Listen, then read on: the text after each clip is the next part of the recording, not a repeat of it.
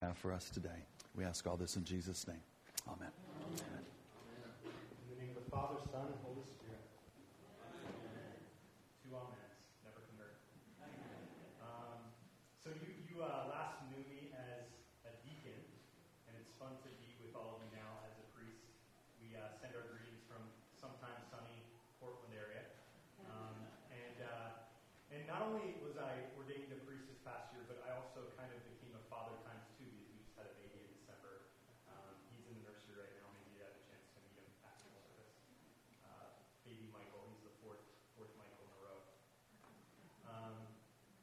So thinking about just that frame of the recent priesthood ordination, I was reminded as I was reflecting on these readings for this week, I was reminded of one of my favorite books preparing for the ordination of the priesthood. This might be good to keep in mind, Jen. It's a good one. It's called The Christian Priest Today by Archbishop Michael Ramsey, who was an Archbishop of Canterbury in the early 20th century.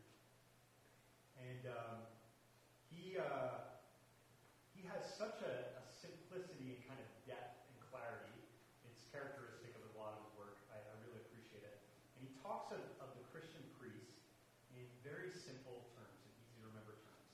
He says a priest is someone who is with God with the world on their heart.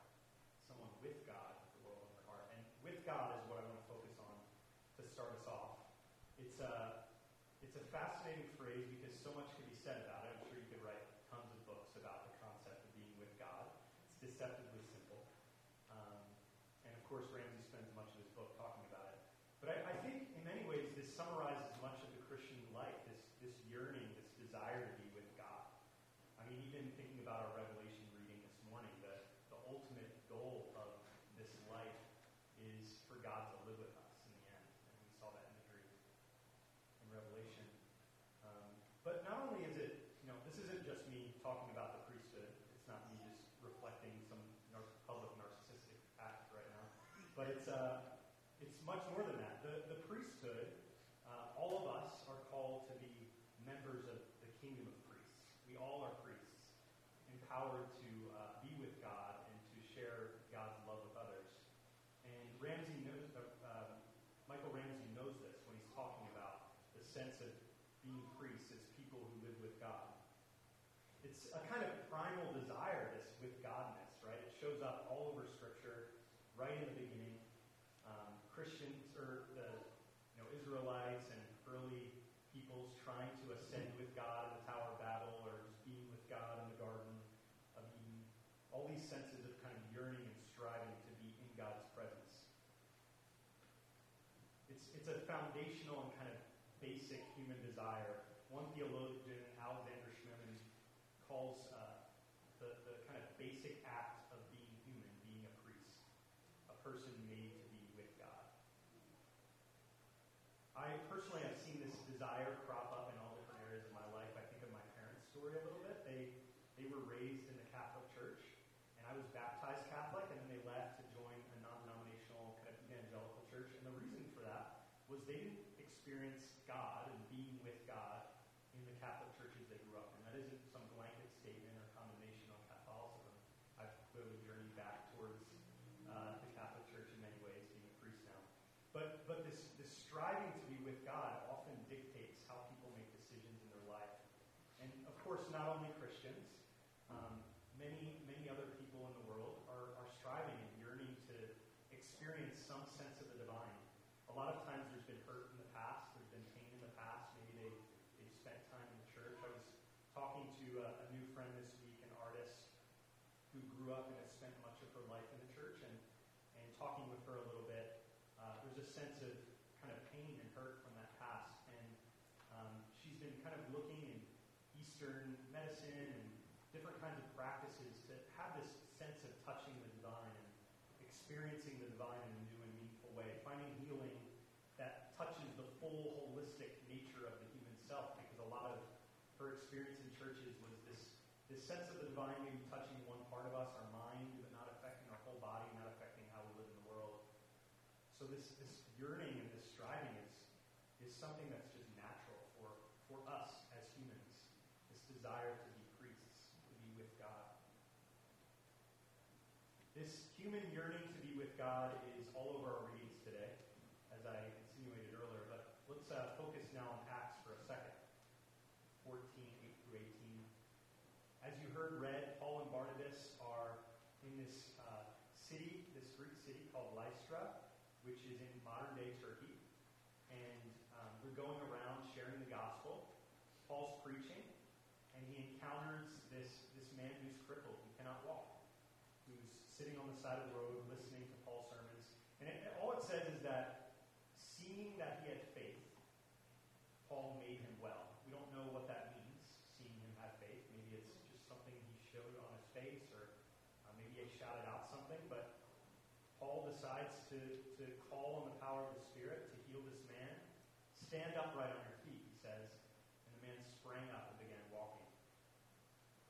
The crowd's response: the gods have come down to us in the likeness of men. They lived in a city where the temple was dedicated to Zeus, and they have this desire to be people who live with gods. The gods they know are these Greek gods, and so they assume that Barnabas must be Zeus and Paul's his messenger, and they begin bringing oxen to them and sacrificing. They want to get close to these gods and be with them in some kind of way. And of course, Paul and Barnabas won't have that. They tear their clothes and kind of rush into the midst of them and denounce this praising of just mere people. Why are you doing these things? We also are people of like nature with you, they said. And we bring you good news that you should turn from these vain things to a living God who made the heaven and the earth and the sea and all that is in them. But even these words scarcely restrain the people, it says. There's such a hunger to be with God that there's a distortion, kind of a blindness to the fact that these are just men. And this is kind of this brings us to the main observation I want to make today, which is the ways that we hope to be with God, this kind of natural, primal, deep desire to be with our Lord, is not always the way God chooses to be with us. The ways that we desire to be with our God are not always the ways that our God chooses to be with us. This isn't only true of pagans and Lystra. It's not only true of spiritual, not religious people who we know in our lives and disagree with for whatever reason. It's most importantly true of us. And I think we always need to look inward first and not be quick to judge, but know that we are capable of thinking that we know better what being with God looks like than God himself knows. Let's turn to John's Gospel. This is where we will spend the rest of our time thinking about the ways we want to be with God and how they don't always line up with the ways God chooses to be with us. So a little context. We heard a reading from John's Gospel, John 14. But before we get there, from the very beginning, being with God is central to John's Gospel. As many of you know, the first couple verses of John's Gospel, in the beginning was the Word was with God, the Word was God, he was in the beginning with God. And from there, Jesus comes and is with us. And this is this amazing act in human history of God being with humanity. This with Godness is central to John's Gospel. And right away, the disciples begin yearning to chase after God, chase after Jesus, to be with him. In John 1:35, we see the first two disciples. We don't know their names, but they're following after John the Baptist. And these disciples are standing with John the Baptist, and there's kind of this very casual scene where John the Baptist is standing there, a man walks by, it happens to be Jesus, and John says, "Behold, the Lamb of God," and these two people just follow him, and they never stop following him, and it's their life. They so yearn to be with God that they spend their life following after this Jesus person. This follow me refrain echoes throughout the gospel. We see all these people following after Jesus or choosing not to because it's too hard. But there clearly is a human yearning to be with this person, with God. By the time we get to John 14, Jesus' disciples have been with him for half the gospel. And John's gospel is typically, by many Bible scholars, divided into kind of two halves. first half, 1 through 12, which is often called the Book of Signs, and then the second half, 13 to 21. The reason the first half is called the Book of Signs is because you have this pattern of Jesus performing some kind of sign or miracle, and then he explains himself. Or sometimes it happens in reverse. He'll share something like, I'm the light of the world, and then he will heal someone's sight and give them light and show them in this very real way a glimpse of what it means for Jesus to be the light of the world, kind of a glimpse of the fullness of the kingdom of God coming in the end of time. And so you see these patterns, and then you get to the book of glory, the second half of John's gospel. And the reason it's called this by many people is because we've seen all these signs, but the writer John has been pointing to a final sign, a great sign, a sign that we all know and think about and talk about all the time, which is the death and resurrection of Christ. And this huge portion of the second half of the gospel is Jesus kind of reflecting on and teasing out this great sign. And he does this through what's often referred to as the upper room discourse or the farewell discourse, which happens in chapter 13 through 17. So our reading today in 14 is smack dab in the middle, or kind of front middle of this farewell discourse. Now, if you're a disciple who has spent so much of your life striving to be with God and with Jesus and learning from Jesus, to call this section of the gospel the farewell discourse probably has anxiety stirring up in you a little bit, because the maybe captures the drama of the moment. Jesus is about to say goodbye to them. They yearn to be with Jesus. They've devoted so much to him. Why would they leave? This is the question that brings us to this moment. And the disciples' responses at the beginning of the discourse is really telling. So the discourse typically is understood to begin at the end of chapter 13. This is what you read, the gospel reading last week. And this is right after Jesus washes the disciples' feet. He foretells that he will be betrayed by Judas Iscariot. And then Judas leaves. And then his first words, this is why they often call it the Book of Glory. It says, when he had gone out, that is Judas, Jesus said, now is the Son of Man glorified, and God is glorified in him. This is the great climax. We're coming to what everything has been pointing to, the glorification of Christ. God will also glorify him in himself and glorify him at once. Little children, yet a little while I am with you.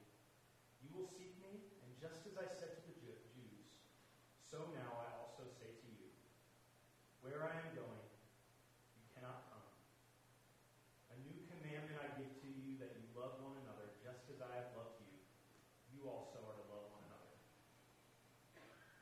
Now, that new commandment is interesting and all, but the disciples aren't interested in that new commandment. They're like, wait, what about that part where you said you're leaving us? Let's talk about that for a little bit. And for the rest of the end of 13 and then up through our reading today in 14, you just have example again and again of these disciples saying, wait a second, let's go back to that leaving part. You're leaving us? We want to be with you, Lord. Fear of losing Jesus is the central concern. Peter in 13:36 says, Lord, where are you going? And then just a few verses later, Lord, why can I not follow you now? I will lay down my life for you. Jesus, of course, answers this question, but they go back to it again. Lord, we don't know where you're going. How can we know the way? Jesus says, I am the way, the truth, and the life.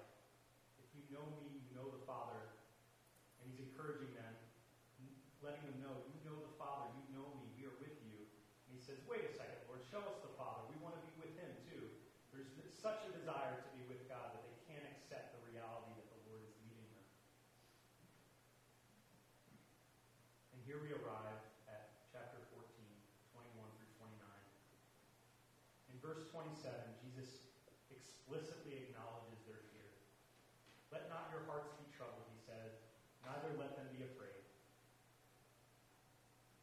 There's a lot that we could say in this section. There's so many overlapping themes in the farewell discourse, weaving and overlapping. There's many sermons that can be preached, but we're going to just zoom in right on verses 25 and 27. Jesus says, "These things I have spoken to you while I am still with you.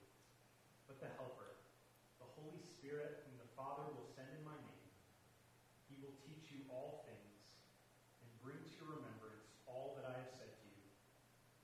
Peace I leave with you, my peace I give to you. Not as the world gives do I give to you. Let not your hearts be troubled, neither let them be afraid." Now, I know personally, I hear that and I find great comfort because I know what happens in the next part of the story. I know that the Spirit transforms the life of these people and empowers them on mission, and the church and the gospel replicates and expands throughout the world and makes it possible for us to be worshiping here right now. But the disciples don't know that. For them, it's probably a big question mark of, what is a Holy Spirit? I mean, we've heard the Spirit hovering over the waters. We've encountered the Spirit a little bit in the Old Testament, but this sounds so nebulous and unseeable and not with us. How could the Holy Spirit comfort us? Just because you call it a paraclete or a comforter or a helper doesn't make it comfortable or helpful. You can't just name it that and pretend that it's helpful for us. This is the moment for me where I come back to that phrase that I brought up earlier that I think is really helpful for us to reflect on, which is that the ways that we hope to be with God are not always the ways he chooses to be with us. And at this great moment of kind of the climax of the gospel, he seems to abandon his disciples. I've been thinking about this kind of concept a lot lately. As many of you know, I moved up to Oregon about a year and a half ago, and my wife and I experienced this kind of unexpected call and opportunity to help start an Anglican church in a college town, or kind of transition a former non-denominational church in a college town with a lot of young people and a really vibrant leadership team, and we were very excited. And it was a remarkable year in many ways. I had a chance to really participate in amazing things. And towards the end of the year, what's become clear, at least at the end of 2018, is that long term, there's just not the resources to support someone like me on staff. And so we're beginning to wonder what comes next. And this kind of coincided with the birth of our child. And so suddenly, just after I've spent most of my life and years of seminary preparing for ordination, I've been made a priest, and I'm stepping back, and I'm full-time daddy. And I'm excited, and I tell people I'm excited, but if I'm being honest, inside there's a lot of anxiety about it. There's a lot of feeling like I want to be with God, and what's a better way to be with God, to serve the church, and to be a priest, to celebrate the Eucharist, to preach the gospel, to be in people's homes and loving on them. And there's a part of me, when this transition happened a couple months ago, that said all the right things when people were like, "Hey, this is exciting." But internally was really struggling, and I think I had a very particular definition of what it meant to be with God, a very particular definition, and it took about a month of doing a job search in my free time, baby's asleep, and I kind of rushed to the computer and fill and make a resume and look for jobs and scramble to get work done, and then he wakes up and I'm like, kid, that was 45 minutes earlier, and it's all this kind of unexpected and all this rushing, and there's just this moment where the Lord kind of reminds me, and it was probably for a laugh or a smile, I don't remember the exact moment, but it was this moment where he's looking up at me with beaming eyes, and it was very clear that God was saying to me, "I'm calling you to be a priest in your home to your son, and I'm making you a better person, and I'm with you in this process of making you your son." And it's still not easy, as I'm sure many people here, fathers or mothers that stay home with their kids know. It's still not easy because you have a lot of questions about your value and purpose and those things. But in those moments when I experience being with God in an unexpected way, it's truly transformative. Truly transformative. I'm sure there's examples that many of you can think of in your own life where you have a certain definition of what it means to be with God, and God's kind of subverted that and realigned your expectations. That happens a lot in marriage as well. And we had a chance celebrate a long marriage and see the renewal of vows today. So that's something to think about as we watch that and behold that.